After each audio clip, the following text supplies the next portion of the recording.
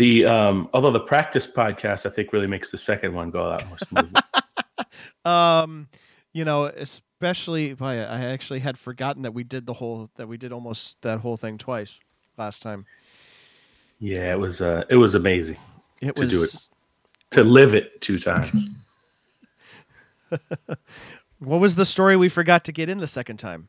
Which do that right now. Well, at this point, it's been a month, so I don't remember. Me either. Yeah, we definitely missed a big chunk of it the second time through. I remember that, but I don't remember what it was. Yeah, there was one piece. There was something. We'll never know. It's on the cutting room floor. Do we cut audio files? Yeah, we do. There's not a floor per se, but yeah. So, March, we have about 12 more hours, 11 more hours on the East Coast to get a podcast in. Yeah, I think we can do it. Yeah, I think we'll go with East Coast time. We're not going to make GMT. I will try to get it out before midnight Central Time and before midnight Eastern Time. We can do this. Football fans, it's now time for the D3Football.com Around the Nation podcast. Here are your hosts, Pat Coleman and Keith McMillan. You've tuned into the D3Football.com Around the Nation podcast. Two guys and occasional guests talking about the news in NCAA Division III football. We're the largest division with seemingly the longest offseason, and I'm Pat Coleman, the guy in charge of D3Football.com.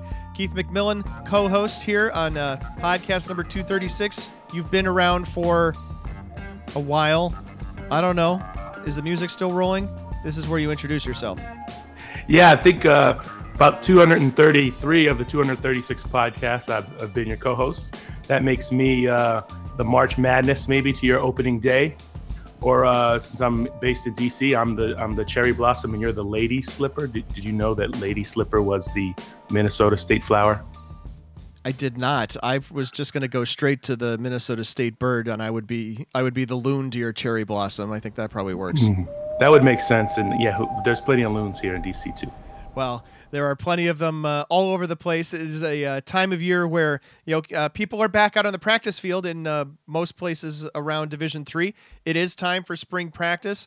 Spring practice at the Division III level is not like spring practice at the D1 level. It typically doesn't end in a spring game.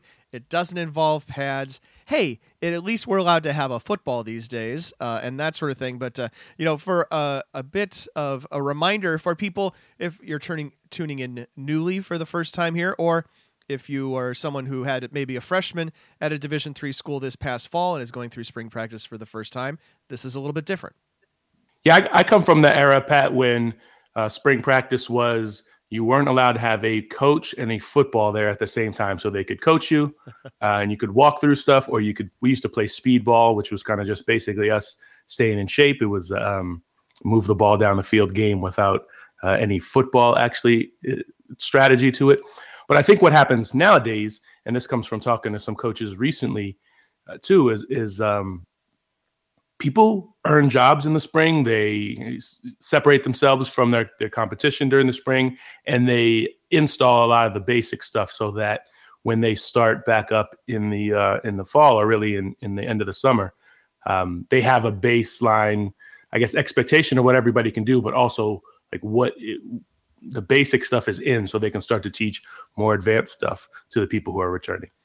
Last month in podcast number 235, we talked with Don Beebe, the new head coach at Aurora, about what his expectations were going into spring practice. Sometimes you're a head coach who gets hired and you go right into spring practice without even really an opportunity to move into your office or meet your guys or that sort of thing. And that's what happened with William Patterson, Coach Dustin Johnson last year. This year, having a full season under his belt, moving into spring practice. We'll chat with him a little bit later on in this podcast as well. Can't have a coach and the ball at the same time. That's something that's definitely changed, and it is something for coaches who have been established and are not kind of coming in cold, because that sometimes happens. You have an opportunity to kind of work on installing your offense if you're thinking about changing things, or you've brought in a new coordinator. If you've got them here in time, this is an opportunity for them to get their playbook in front of the guys, and at least in a I don't know. I always think of it like a 7-on-7 situation, or basically, like you said, stuff without pads.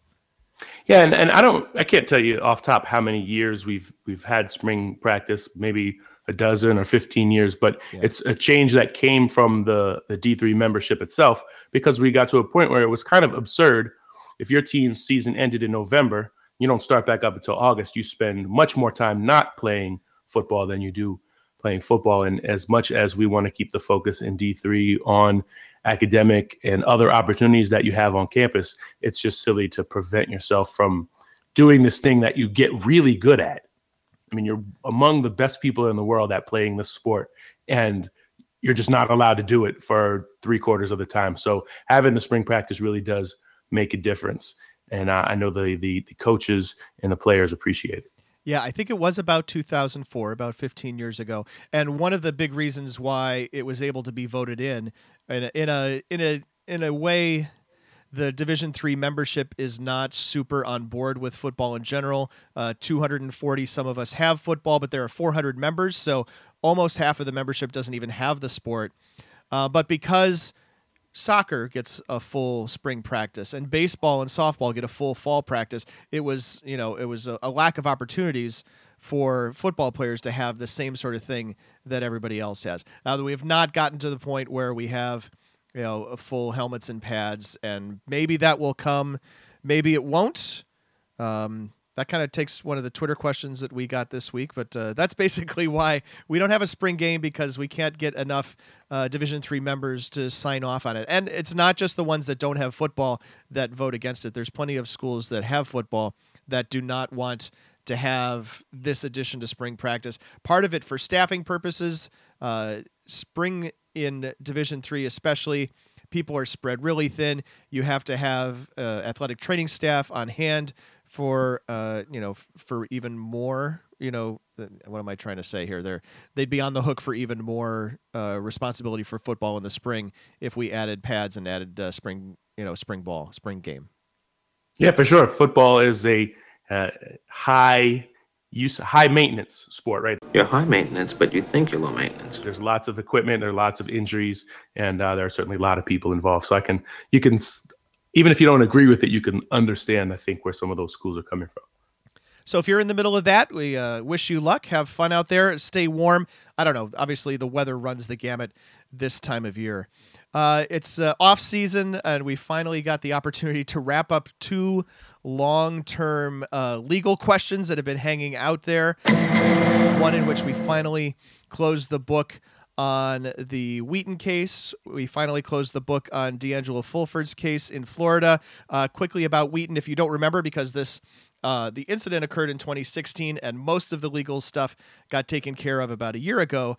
The final player who had not yet taken a plea deal. Now I got to be careful about that. So, but anyway, Benjamin Petway pleaded guilty, was sentenced to court supervision and ordered to perform 50 hours of community service on a charge of misdemeanor disorderly conduct based on a hazing incident back in 2016. 5 guys were eventually taken off of the team back in 2017. Am I right on this now, Keith? It's been that long ago, right? This was not last year that these 5 guys were on the roster and then removed. That's correct. All right, this stuff goes back a long way. We go back a little over a year to finally finish off the D'Angelo Fulford case as well. Of course, that's the quarterback for Mount Union, who was driving on a suspended license and then did not show up for court date in Ohio. And because of those actions, it was discovered there was an outstanding warrant for his arrest down in Florida. That case went in and out of the courts many times over the course of the past 14 or so months, and the charges were finally dropped. So we may never know why. We've placed phone calls to people down in Florida to try to find out why. I suspect we won't learn anything in Ohio along these lines. So that is done. We can check the box, I guess, never really knowing what happened. But it'll be nice, I think, for the Mount Union community to not have to deal with that part of the equation and just root for their quarterback to bring the championship back to Alliance. We saw, and I think we talked about this in a previous podcast, that he had gone through the surgery for not the injury that he suffered at the end of the Stag Bowl that kept him out of the final play, but the one that he had gotten earlier in the year and kind of hobbled him, kept him off of the field for a game, and just kind of limited his mobility and therefore limited his effectiveness throughout the playoffs. Was there a question there? No, but I often throw you things that aren't questions. You kind of run with them anyway. So maybe I've gotten lazy. Maybe that was a pitch that was a little outside of my range, and it's now a fumble, or we're trying to get it ruled a lateral. Yes, the official is pointing to the ground.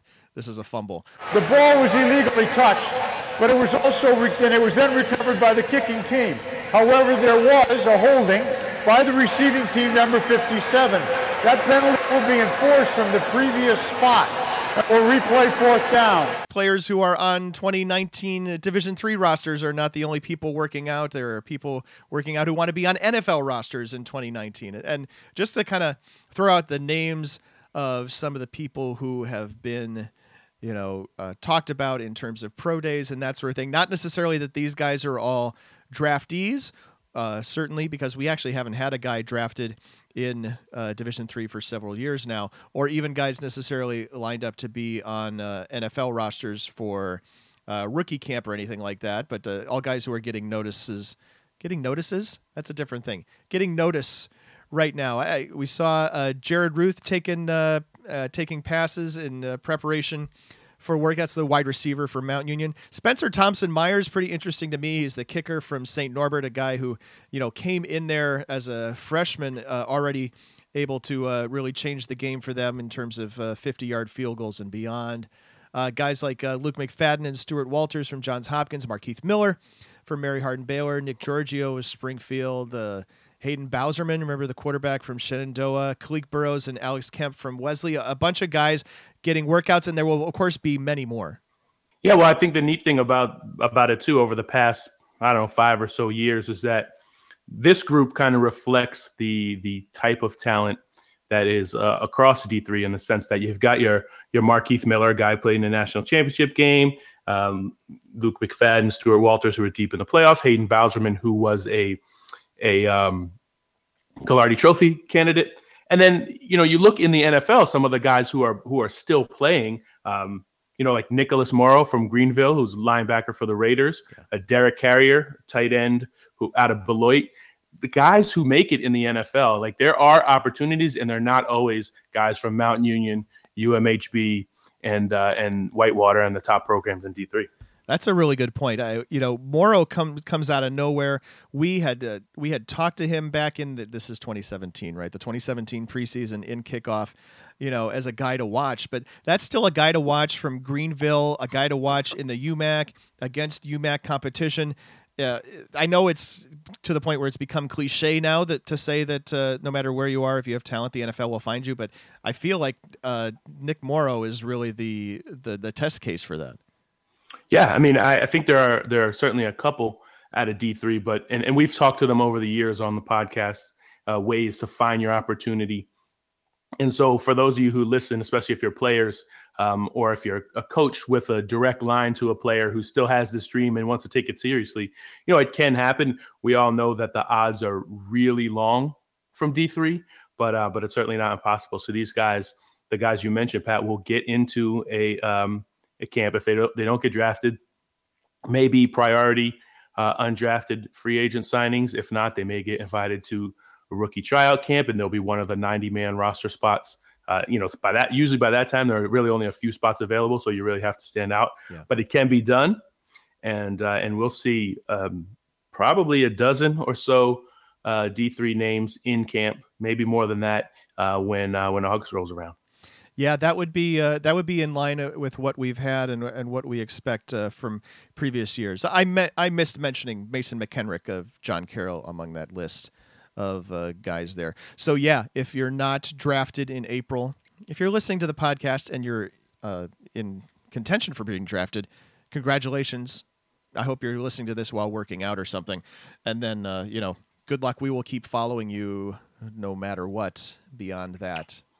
One thing I'm curious about that I'm sort of going to interject. I wonder if the AAF, right, the Alliance of American Football, this new league that has begun play, this spring if it doesn't go out of business. Right. If that means there are more opportunities for guys in D3 to play pro football, to be seen. Of course, there's the Arena League seems to be the main other one that's been commercially viable for the past 20, 25 years as a alternative to the NFL. But if the AAF sticks around, when I was coming out in 98, it was 1 year before the XFL. So I didn't have an opportunity to do that. And not that I would have made it anyway, but the guys that I played against the next year, all of a sudden with the XFL, there was opportunity. There were just more tryouts, more jobs available, and that league didn't last very long. But the point is that if there is an alternative to the NFL, sort of a stop between Arena and CFL and the NFL, sometimes that we are the group that benefits. Kevin Burke, the former Mount Union quarterback, was on an AAF roster for about a week back in February. And we'll talk with when we talk with Dustin Johnson, aforementioned, a little bit later. He talks about his pro career after having played quarterback at Salisbury. He played a couple of years in arena ball as well. So there's some talk about that for people who are interested. It's a time of year where schedules come out. I've been kind of fastly, furiously. We're going to go with one of those words. I didn't even make up a word. I just picked 3 wrong words there. Putting together the team pages for 2019 basically is what I was trying to get at. As of the point of this recording, we are up through the letter N, going alphabetically, about 175 or so schools in. So by the time you end up listening to this podcast, you may well be able to see all 247 Division III football schedules, or what we have of them. Obviously, not everybody has announced all of their games this year for 2019. There are some schools that are still looking for games. I'm pretty sure Wesley is still looking for games. For example, because the New Jersey Athletic Conference loses 2 teams, right? Frostburg State leaves to go to Division II. Southern Virginia is going from the NJAC to the Old Dominion Athletic Conference, and that means that there's 2 more non-conference games for the NJAC schools to fill. What I liked is that I saw Hobart's schedule, and Hobart is playing both Rowan and Montclair State, so that's 2 NJAC opponents, and that's really signifies a change in attitude for Hobart. That's the first time that they've played an NJAC team, that they voluntarily scheduled an NJAC team, let's put it that way, since 2006, and that's the only one. That was only 1 game in 21 years. So Kevin DeWall, the new head coach at Hobart, starting last year, getting a chance to maybe flex his muscles in the scheduling department and making some changes. And I think it's probably maybe some philosophical difference, but also remember the Liberty League is now a smaller football league. It's 6 teams, 5 games built in, so that you need games, and there aren't that many open games around the East Coast anymore, because it used to be there were a handful of independents. It's school starting up, but everybody's kind of landed in a conference now. And so it's just harder to come by games when you need to fill that many, because there's so many 10, 11, 9 team conferences now that there just aren't that many dates. The Liberty League is 7 for this year, for what it's worth. This is the year that Buffalo State moves over from the Empire 8 to the Liberty League. So now both of those conferences have 7. I definitely knew as I was saying that I was forgetting something, and I didn't know what I was forgetting, so I couldn't go back and fix it. But I was like, I'm probably forgetting something here. In any case, I think the point still remains that if you have a 7-team league, you have 6 games built in, you still need to fill 4. And I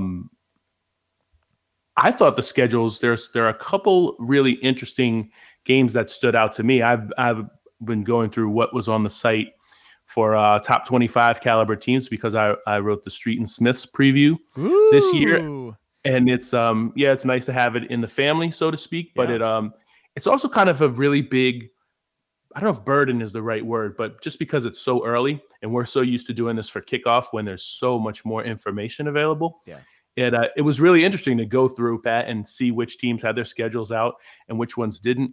What I'd like to point out is that there are a couple of great games in September this year. Great in the sense that I think these are going to be good clashes, but also just ones teams we just have not seen play before.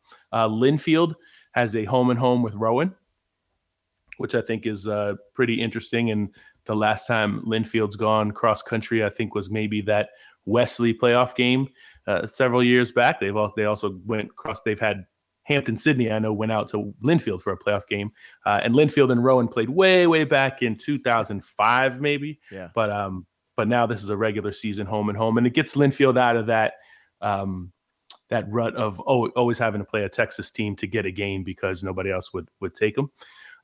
So I found that one interesting, and then they go to Redlands after that, and then their first conference game is one of the Oregon teams. So that Linfield's actually out of state for their first 3 games this year, which I think is interesting. North Central opens up at Christopher Newport, which I don't know if that's a great clash, but it's just 2 random D3 teams you haven't seen get together too often. And then this, I think, is going to be a really big game, top 25 wise. Washington Jefferson opens up with Wittenberg. Those are 3 really nice matchups for sure. I agree with you about CNU versus North Central, but it is cool to see that, just again, like you said, 2 teams we would never have really thought about pairing up, getting the opportunity to play. Yeah, there's another one too that stood out to me.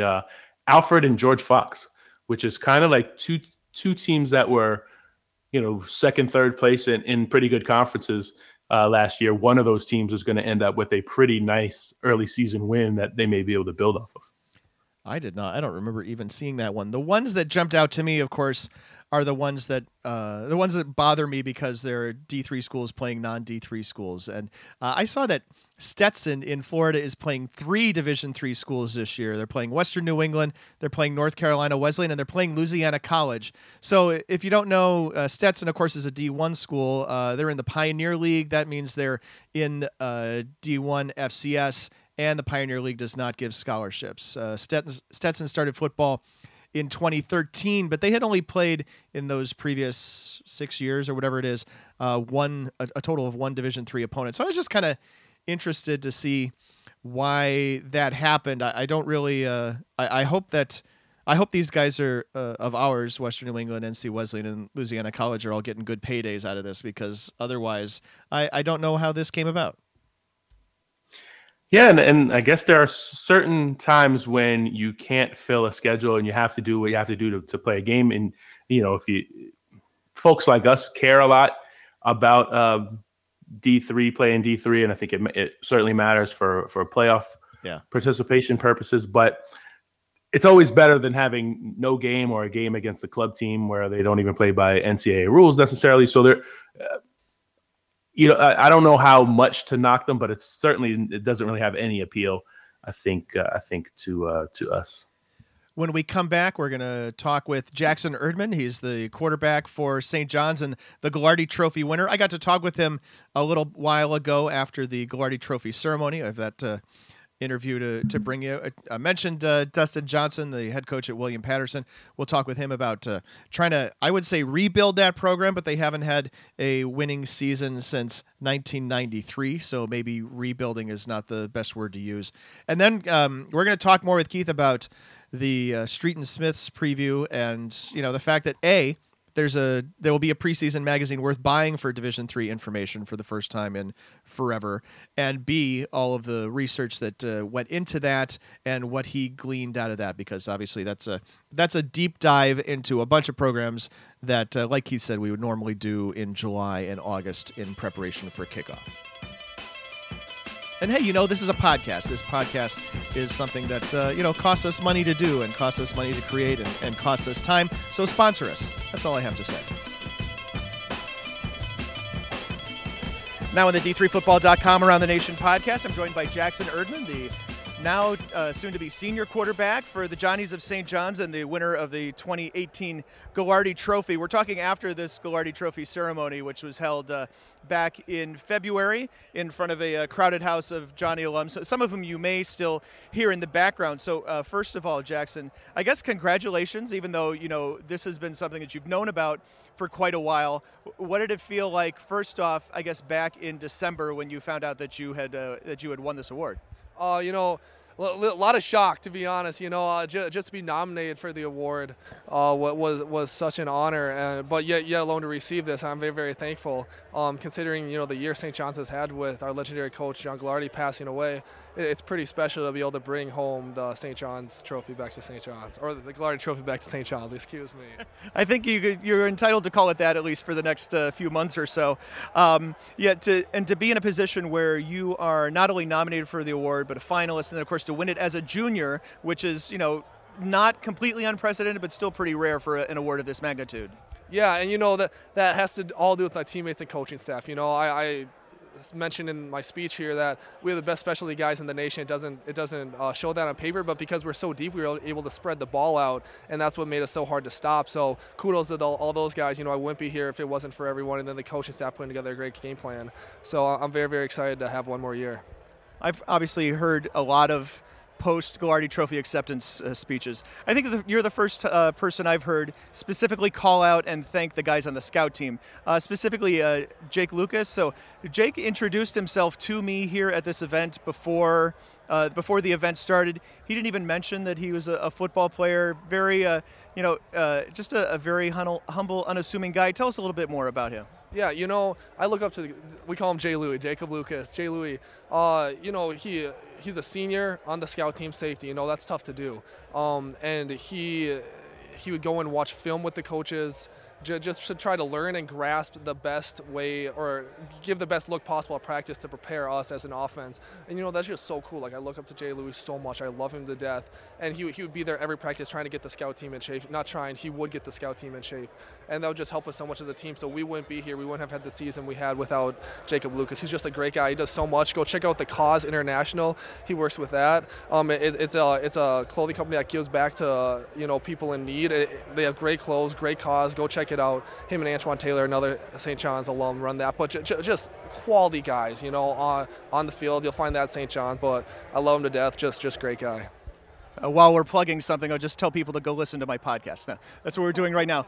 Tell us a little bit. I know, there's been much publicized about some of the community service work that you've done. And if I were doing the interview before the Ghilardi Trophy ceremony like we've done at Stag Bowls past, this would be something I would definitely ask you about. So tell us a little bit about some of the community service work you've done. Yeah, so in the past, I actually had the awesome opportunity to go on a mission trip to Thailand, or a service trip, with a guy I met at church. His name is Steve Weigel, and we worked with different organizations that fight child sex trafficking over there.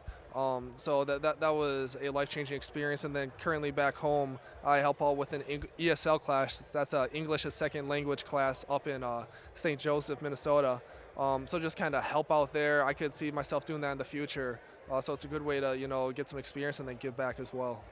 I understand you're not on campus much this semester. Correct. I'm currently not enrolled at St. John's because I need one class to graduate, so I'm going back in the fall, going to finish out senior year and then graduate as well. But, I'm up there on a bit. I could participate in non-football activities that are like non-structured, so still grab a couple guys once in a while and go throw. We have a dome, which is a great facility, so that's huge. But I still visit a lot too, but no, I'm not currently enrolled at St. John's. I gotcha. So is it ballroom dancing? What's that last class? I wish. It's like a senior project class, so I actually have to go to it, unfortunately. Just kidding. I love school, but no, not ballroom dancing.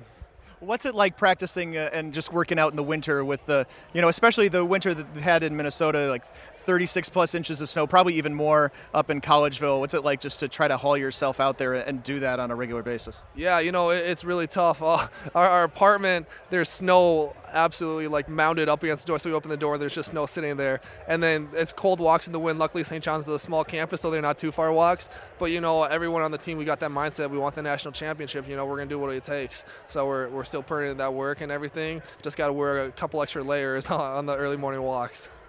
Well, it is interesting. We often about guys who take that semester off so that you preserve that final semester and that final year of eligibility so you can come back and play again. But I don't think we've ever talked to anybody who's currently in the middle of that right now. So what's your daily life like at this point? Yeah, so my uncle runs an engineering company in the city, so I work there during the week, live at home.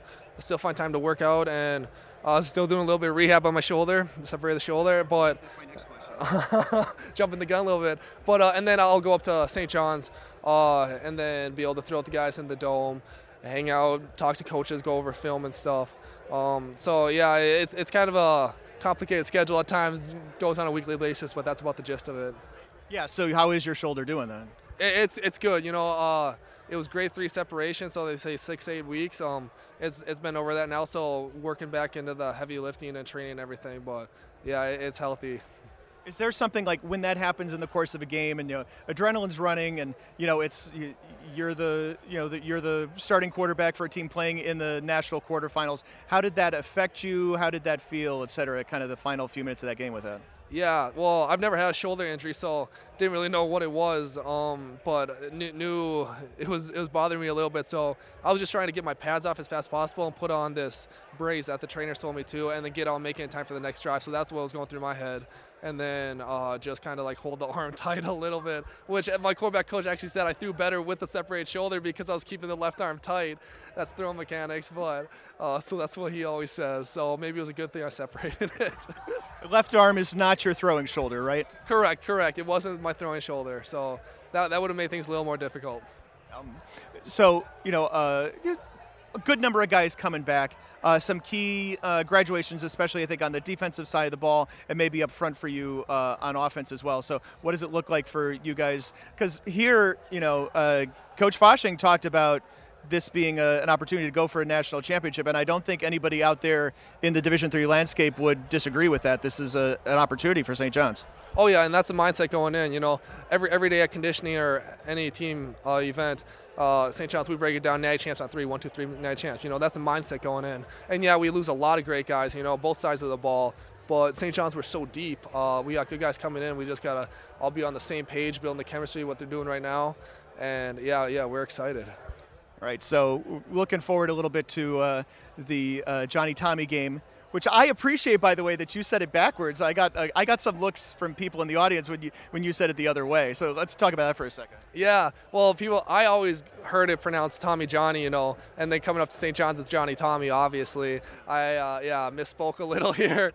Corrected myself, obviously. But yeah, no, we're so excited. I've actually never played in St. Thomas's Field because it was either Target Field or now it's going to be Alliance Field. But I'm not complaining. These are crazy cool atmospheres, and I know they've sold a lot of tickets already. We're all super super pumped to play there. Yeah, so I know Allianz Field hasn't even opened yet. They'll be playing. It's like, what's the calendar work? They'll play Major League Soccer in it right this spring, and then you guys will play the first football game in it, I assume. What's it like playing in some of these larger venues? Yeah, it's so cool. Especially Target Field, coming out, they got the grass, you got the skyline in the background, just all these different venues. It's just so exciting. I'm so thankful to be part of such a great rivalry and tradition, where I have the opportunity to do that. So I'm excited for this year again, new atmosphere. I'm sure it's going to be incredible, so I'm very, very excited. Is it anything like coming out at Penn State? Oh yeah. The noise. I don't know if you can rival Penn State. That's something else. But very loud at Target Field. We had to go to a silent cadence at times. I'm guessing we're gonna do the same this year. So yeah, definitely both very, very cool atmospheres. Those are primarily your fans making that noise. Yeah. We have a great fan base, Johnny Nation. Love you guys. But St. Thomas, they had a good turnout. At Target Field, and their student section was right where we had the ball a couple times, right in the corner under the canopy, so it would echo a little bit. St. Thomas never nearly has as many fans as St. John's, but still they made some noise. Keith, I really enjoyed having the opportunity to talk with Jackson Erdman. He was obviously in his element, in his moment, and it was a great conversation. Yeah, and you could really tell. I think just from the way he talks, how his personality probably radiates why guys on the Johnny's roster want to play for him, play with him. He seems unassuming, like the guy's there to take the award in D3, and he's like passing out the credit like a point guard or like a quarterback distributing to several receivers. Yeah. Right? He's gives the credit to his coaching staff and the line and all the people. But the thing that really stood out to me, and I don't know if I've ever heard this before, is to give that much credit to a guy on the scout team. And when you first hear it, it sounds like a little, maybe too good to be true, maybe a little trite. But that is a really important part of getting ready for games each week, right? He's like getting a good look, coaches call it. They get it playing someone who will replicate what the opponent's going to do, who will basically push you as hard as you can be pushed in practice, so that when Saturday rolls around, you won't see anything you haven't seen before. You won't be caught off guard or just have any nerves, I guess, for lack of a better way to put it, right? Because you've just been so well prepared during the week. I just don't know if I've ever heard of a scout team guy embracing his role to the degree where he shows up to study video of the opponent so they can give you that good of a look. I'll tell you the way we did it at Randolph-Macon in the 90s. If you were on the scout team, they had the scout team, the other team's plays drawn up, and we would huddle. They would show you the other team's play, and we would get lined up the way the other team lines it up. So this was like 12 levels beyond that. Well, you've dug into St. John's, I'm sure, for your preseason report for Street and Smiths. What's the scouting report on the Johnnies for 2019? I think the big thing that stands out is that Jackson Erdman loses not just Will Galach, but 5 of the top 6 receivers are gone for St. John's. And so it's very easy to say, oh, they got Jackson Erdman back, the offense should hum.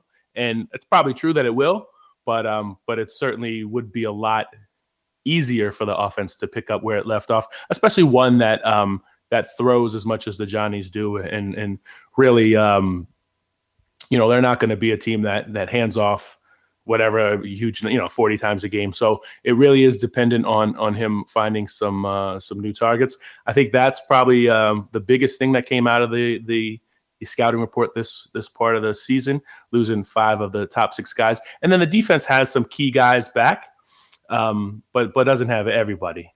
It's kind of, loses some of the best defensive linemen, but they do have linebackers, Richard Caraveau, James Inman, and defensive back James Lacasse are back to give the defense a lift. So they have some experience, and, the Johnnies are one of the deepest programs in the country in terms of number of players in camp. So they'll, or just in the program overall. So I'm sure they'll replace starters pretty well.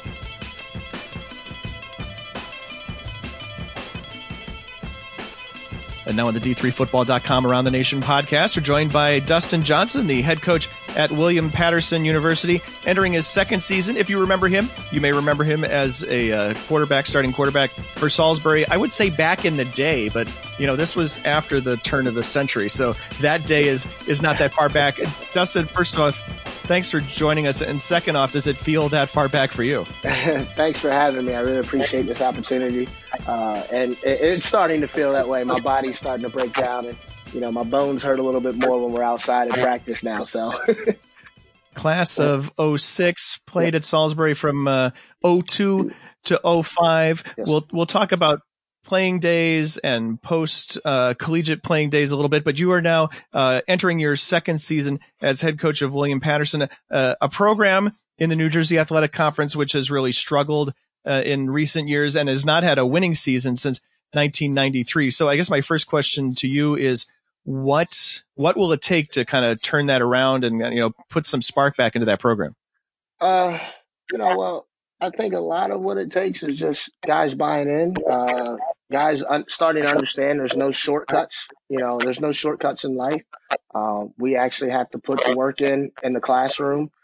We have to put the work in the film room and then on the field. And I think the sooner I get our student athletes to really buy into being the full student athlete and really coming to enjoy the experience, and guys wanting to earn their college degree and making it, from freshman year to sophomore year and then sophomore year to junior year, and having that maturity where they start to know the expectation of the football game. They start to know the expectation of being in class, then being mature enough to, handle, being a college student athlete. I think that's where it starts for us, that, those guys will be here as seniors. We'll be an older team. We'll be a stronger team. We'll be a more mature team on the field. We have been in situations that, they won't be unfamiliar to us. So, for us, the first thing is getting our guys to understand that, earning your college degree is the most important part of this thing. And then, if we can get those guys to be here until their senior year, we'll have some talented young men that should be able to compete in the New Jersey Athletic Conference. when a new coach comes into a program that's struggling and, usually brings in a different energy, wants to do things differently. Often, some of the guys who were holdovers from the previous coach or previous administration, look at that change in attitude and decide that that's not for them. That isn't something that they feel that they can or want to be a part of. Was there a lot of turnover between, last year, or I should say last fall, and the guys who were back this spring for practice?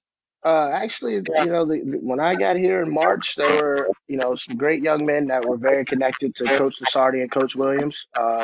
These young men had already been going through some of the spring workouts, and with Coach Lasardi and Coach Williams remaining on staff, it made it a lot easier for my transition. Also, it made it easier for the student athletes to, say, we're going to give this guy an opportunity to show us what he can do.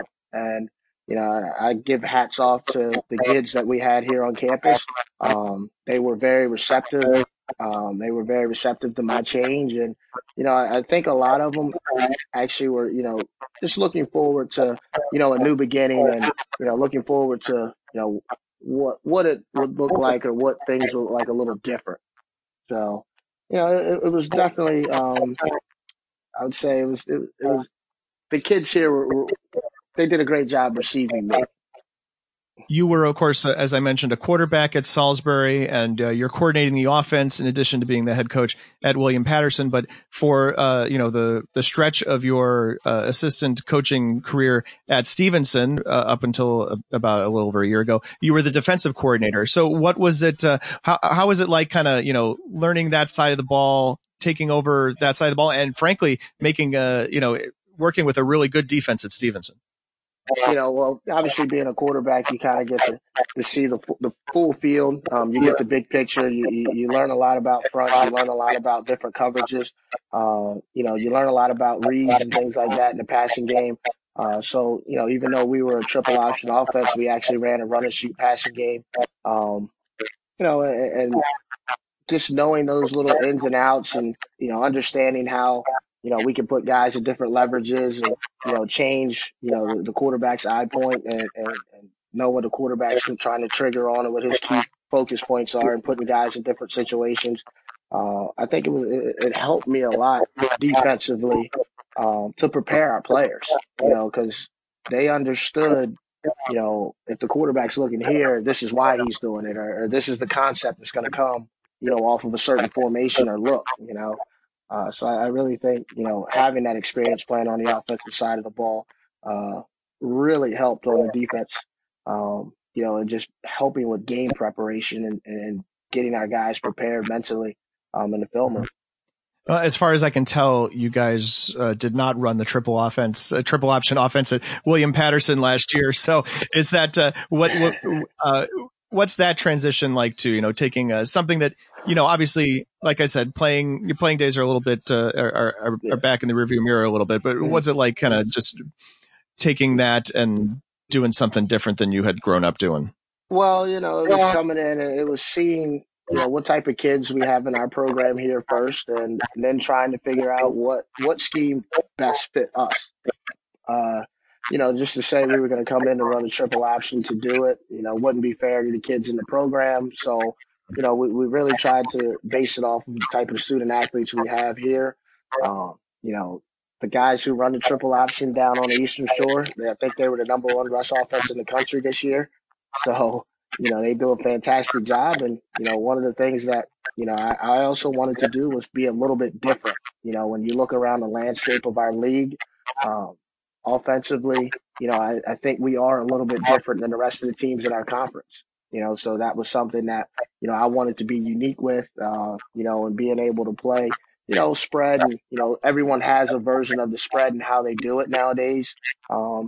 And I think ours is just a little bit different than, some other teams that we'll play against, which puts pressure again back on the defense to at least they have to prepare for us. I just want to reiterate, you referred to your alma mater as the guys who run the triple off down on the Eastern Shore. Are you not allowed to say the name? Would it be different if you guys weren't in the same conference? It would be a little different if I wasn't in the conference with them, but those guys know I have a ton of respect for them. I mentioned the Salisbury name a lot around our campus and our office, and when I look at kind of where William Patterson, the program is right now, it reminded me of, when I stepped into Salisbury University and being able to go in and, play for Coach Sherman Wood. Was just, it was an amazing experience and one of probably the best decisions I made as a young student athlete. And I think that that's what we're trying to do and recreate here in New Jersey.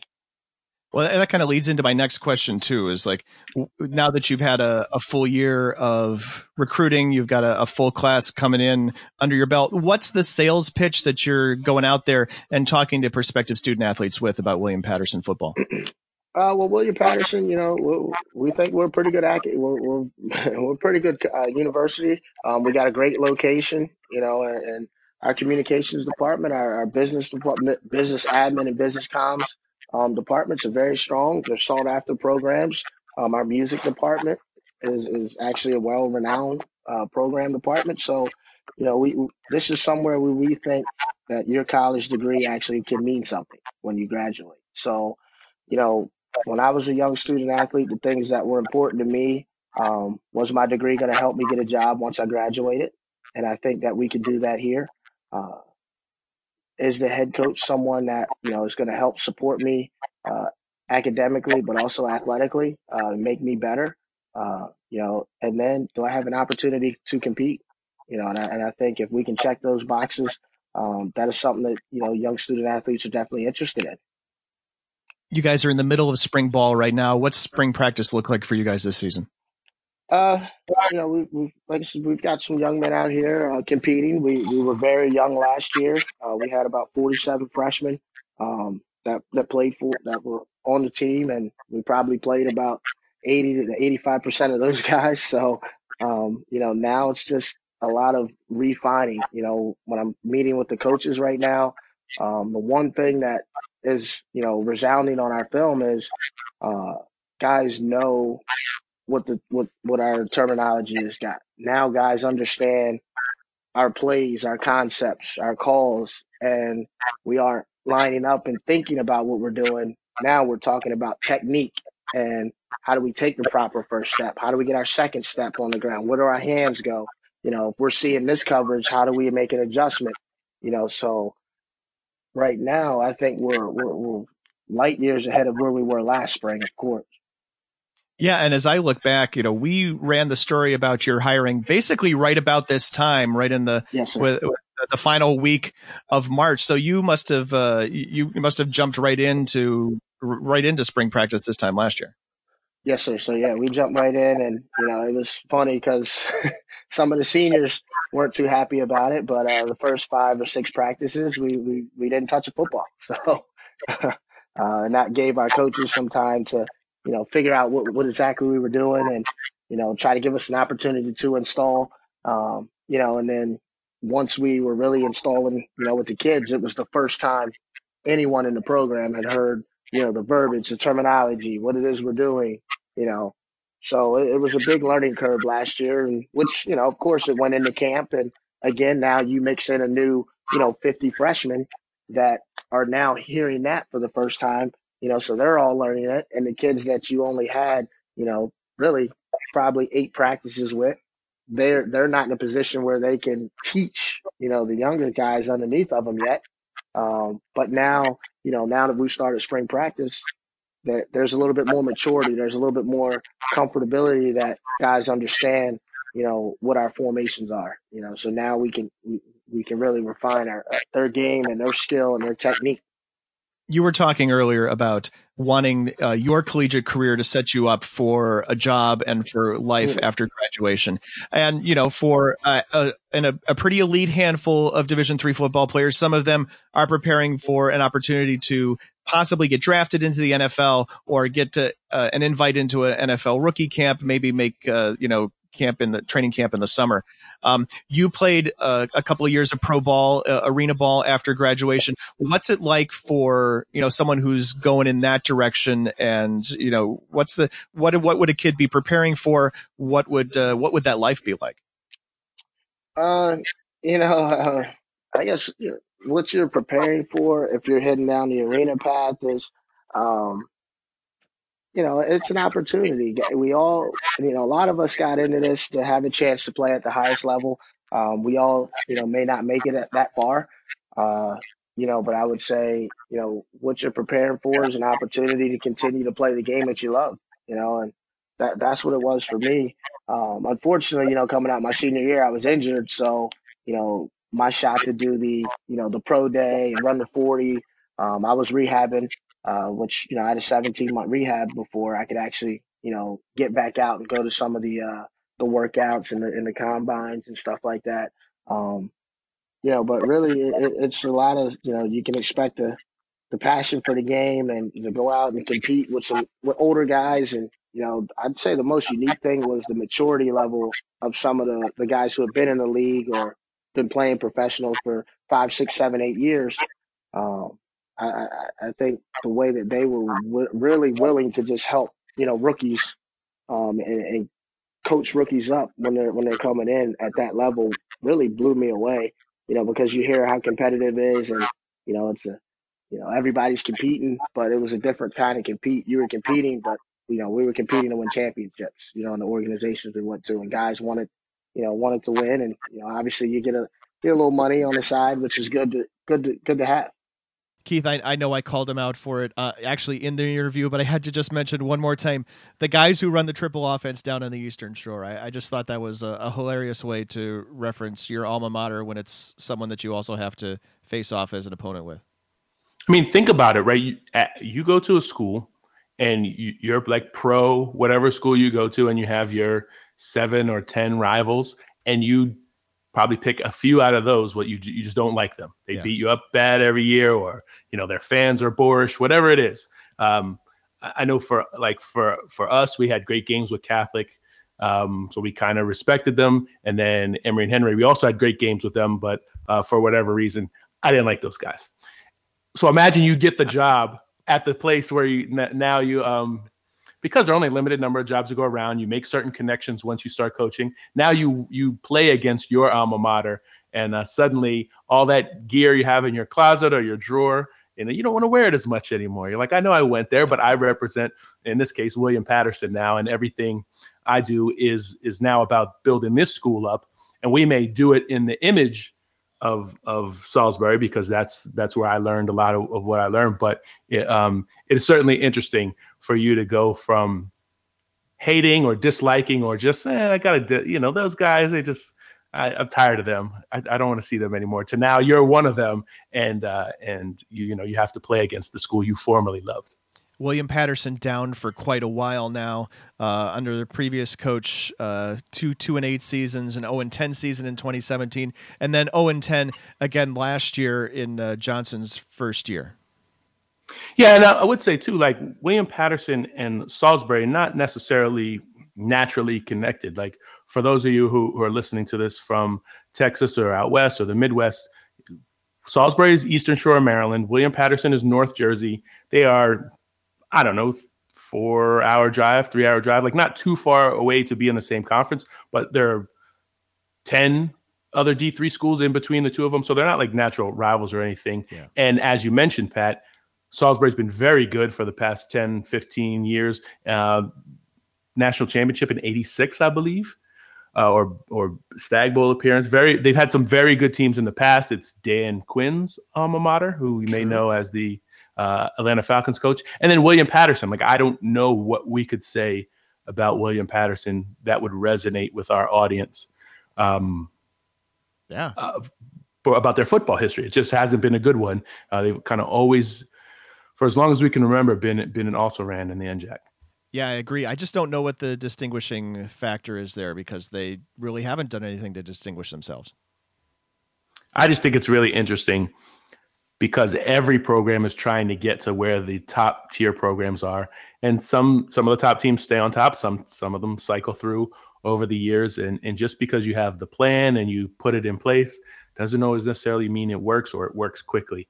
And it's a very complicated thing to do, as we all know, because all 250 teams can't win at the same time. Or I guess we're under 250 this year, Pat. Yeah, we're going to be at 247 for this year because we lose Frostburg to Division II, we lose Thomas More to the NAIA, and then we lose Earlham, which is taken what they state as a year hiatus from football, and then we'll see if they manage to get a team back on the field in 2020. Keith, losing Frostburg State obviously opened up a spot for the preseason top 25, so why don't we just segue right into that? Sure.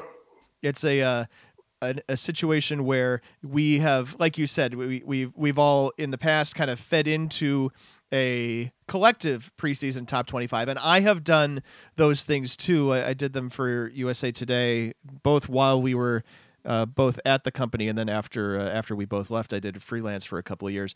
It is interesting, and it's difficult to do this time of year, and then you end up putting your name on it, whereas in the past, people like us would then go look at Street and Smiths or Sporting News and I don't know, Dominic DiRienzo or some other random name does a preseason top 25 and look at it and go, well, that doesn't make any sense. What's that guy thinking?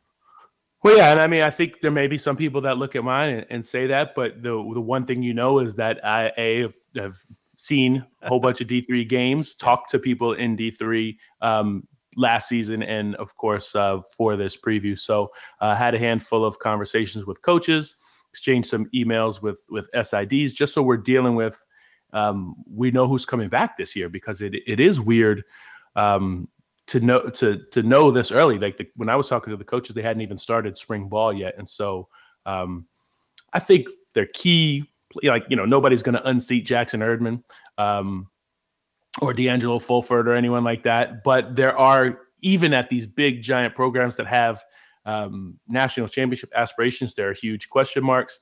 And so just because you were number 2 or number 5 or number 10 last year doesn't mean you necessarily slot back in there.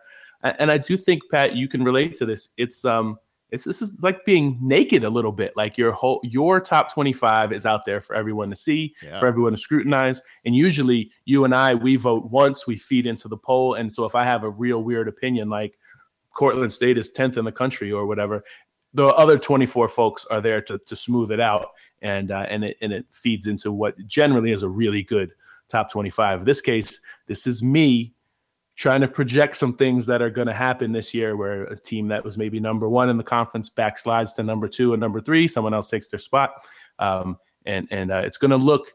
I promise you this: when you see the top 25, it's going to look a lot different than the end of season top 25 from last year. Well, and I don't mind pushing people to the newsstand to get all of this information and not, spilling it all here, because similarly, we want people to then buy Kickoff and get everything about all 247. I hope that's the right number. 247 teams coming up this fall. But what are one or two of the highlights that those things where you think people might look at it and be surprised by teams switching places? Well, I mean, I think that is the biggest thing, or one of the first places to start, is to find those programs that finished last season just outside the top 25 that may replace programs who were definite top 25 programs this year. So the first one that jumps out, of course, you look at the end of last season, Frostburg State finishes right around number 10 in the poll. They're not going to be in D3 this year. So who's going to win the NJAC, and does that team automatically slot in at the same spot as Frostburg was? Or do you just not rank an NJAC team? You don't have to sub them in necessarily right in the same place. I was intrigued by Wesley because, as I've mentioned probably on every podcast, Wesley lost 3 games by 1 point last year, and another game by 2 points. It was a tough year for Chip Knapp taking over for Mike Dress, but his team wasn't bad. And so those are the kind of teams you look closely at and say, all right, can they turn these results around? People like Montclair State out of the NJAC as well. I didn't rank them, and so I could be wrong. I went with Wesley, but couldn't be in Montclair State. All we know for sure, it's not going to be Frostburg State again. Another case where that is, I thought there was some high-profile change, I guess, is Empire 8.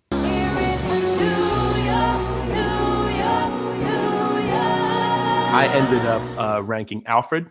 They have the All-American caliber running back in Smith. They have another All-American caliber player on defense back. Brockport State loses a lot. Like, it's not just Joe Germinario not going back, but it's also they lost Austin Dean, who was the D3Football.com All-Region East Region Defensive Player of the Year. They lost, I think, 6 guys. They had 6 guys who were All-Region first, second, or third team last year, and the one guy back is a linebacker off the third team. So it's not just not having the quarterback back that had me rank Alfred instead of Brockport.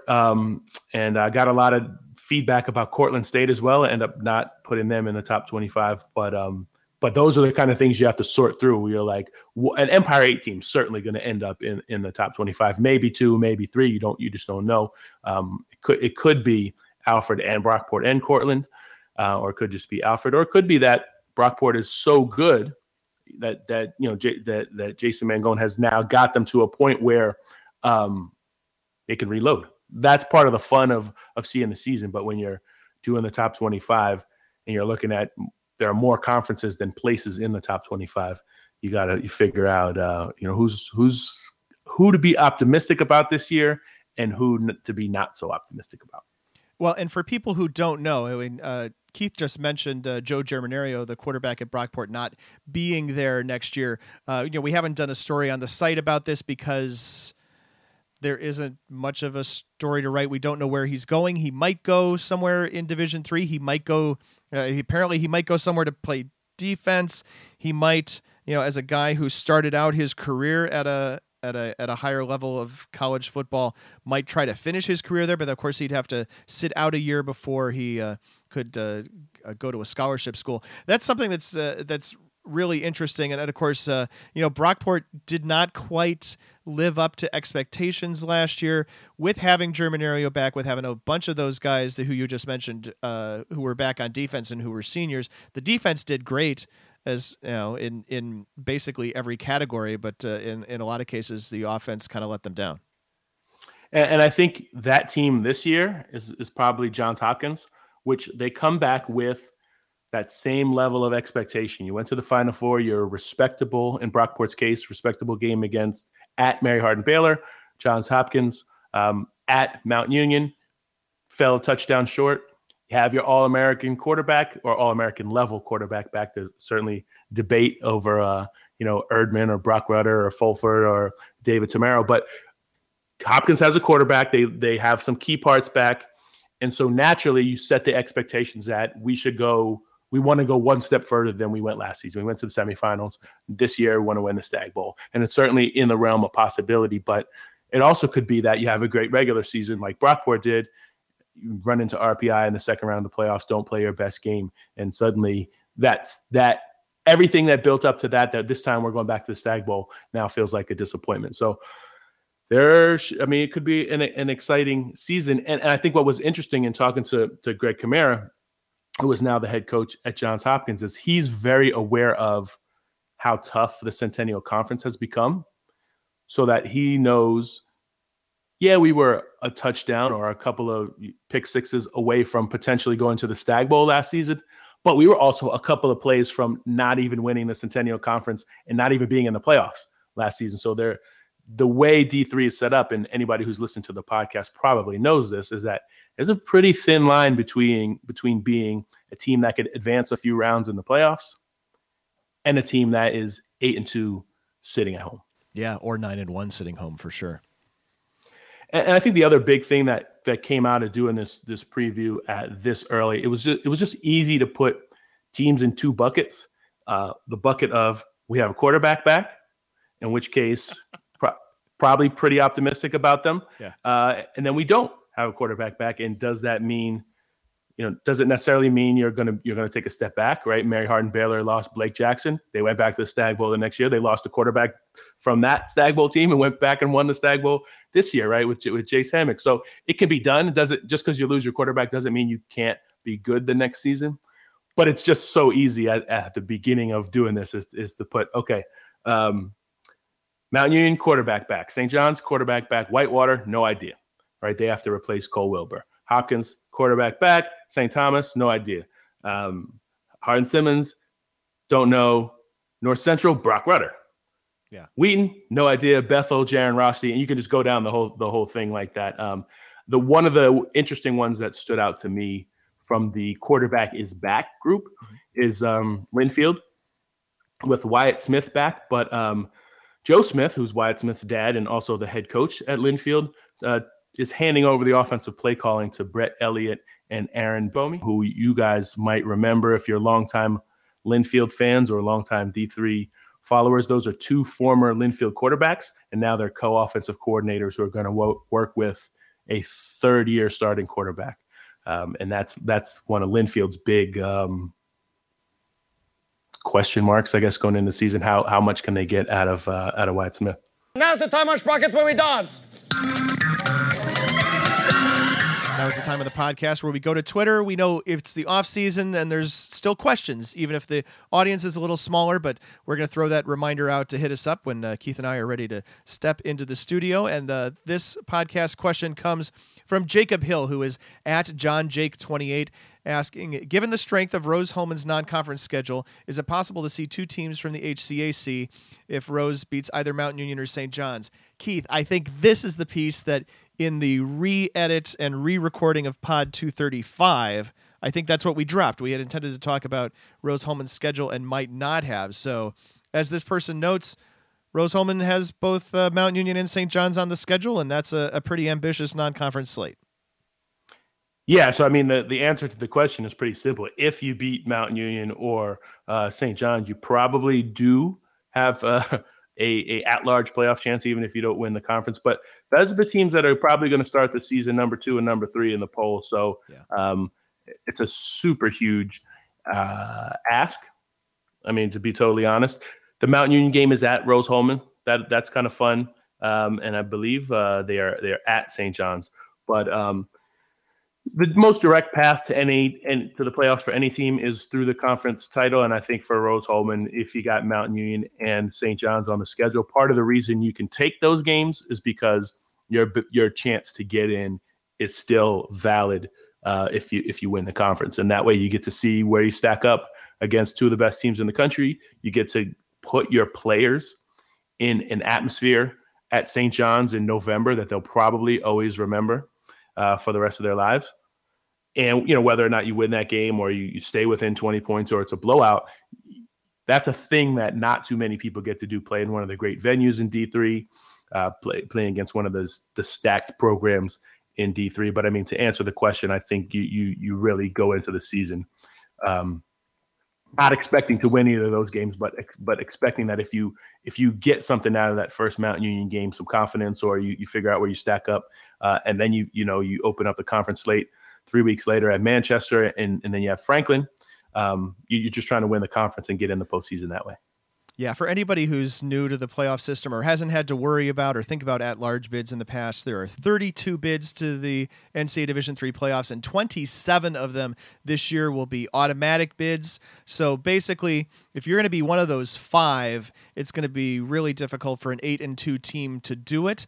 But if there's an 8-2 team that has a win against St. John's or a win against Mount Union, yeah, at least there's a possibility. What I don't think is that it reflects necessarily on the rest of the HCAC. And as I look at Jacob's question, is it possible to see two teams from the HCAC? The only team that benefits from this is Rose-Hulman. Nobody else in the HCAC benefits from Rose playing Mount Union or St. John's. But it does bring up a pretty valid point that we spend a lot of time looking at the 1-loss, the 9-1 teams and the 8-2 teams that aren't automatic bid winners, and saying, well, who did they lose to? They had a close loss to a really good team. And while that does mean something, and I think we should put some stock in that, it also really helps to beat somebody good. Yeah. Right. Yeah. And then so they would have to, and then they would have a conference loss against someone like Franklin or Hanover, obviously, to really, really muddy the waters. So to send us a Twitter question for the podcast, you just hit us up at D3Football. And don't forget to use the D3FB hashtag when tweeting about Division III football. And this was D3Football.com Around the Nation podcast, number 236, released on March 31st, 2019, late on March 31st, 2019, just under the gun, assuming the computer doesn't crash. So thanks for listening, and tune in for the rest of our coverage throughout the offseason. If you like this podcast, there are things you can do to help raise the visibility of the podcast. One of them is by rating it in Apple Podcasts or Google Podcasts or anywhere you get podcasts. Share it with a friend. Tweet about it using the D3FB hashtag. Lots of ways to help other Division III football fans find out about what we do every month during the off season, and then weekly, or God forbid, more often during the regular season. You can reach us to talk more about Division III football on Twitter using that D3FB hashtag. I'm at D3Football. Keith is at D3Keith. We have a message board devoted to Division III sports. You can join the conversation by registering to post at D3Boards.com. And also you can follow us on Facebook. The executive producer of the D3Football.com Around the Nation podcast is Pat Coleman. Production assistance provided by Dave McHugh. Our theme music is by DJ Mentos, and you can find him at djmentos.com. Thanks to our guests, Jackson Erdman, Dustin Johnson, and sports information directors Ryan Klinkner and Heather Brocious for their time and assistance on this edition of our show. And, of course, thanks to the creator of Around the Nation on D3 Football and my co-host, Keith McMillan. Yep, still off-season mode. Now that basketball is over, there will be new content on D3Football.com on a more regular basis, but we continue to follow coaching changes, players with pro prospects, the 2019 football schedule, and more, and you'll find a new podcast from us in April. I had to sneeze. Gotcha. It caught me off guard. I was like, the suspense. What is going to be on the website? What do we follow? What do we follow, for goodness sake? He can't hear me. He doesn't hear me. Tell him I can hear. Tell him I can hear this. There'll be a time to look at all this stuff and to reflect, but now's not the time.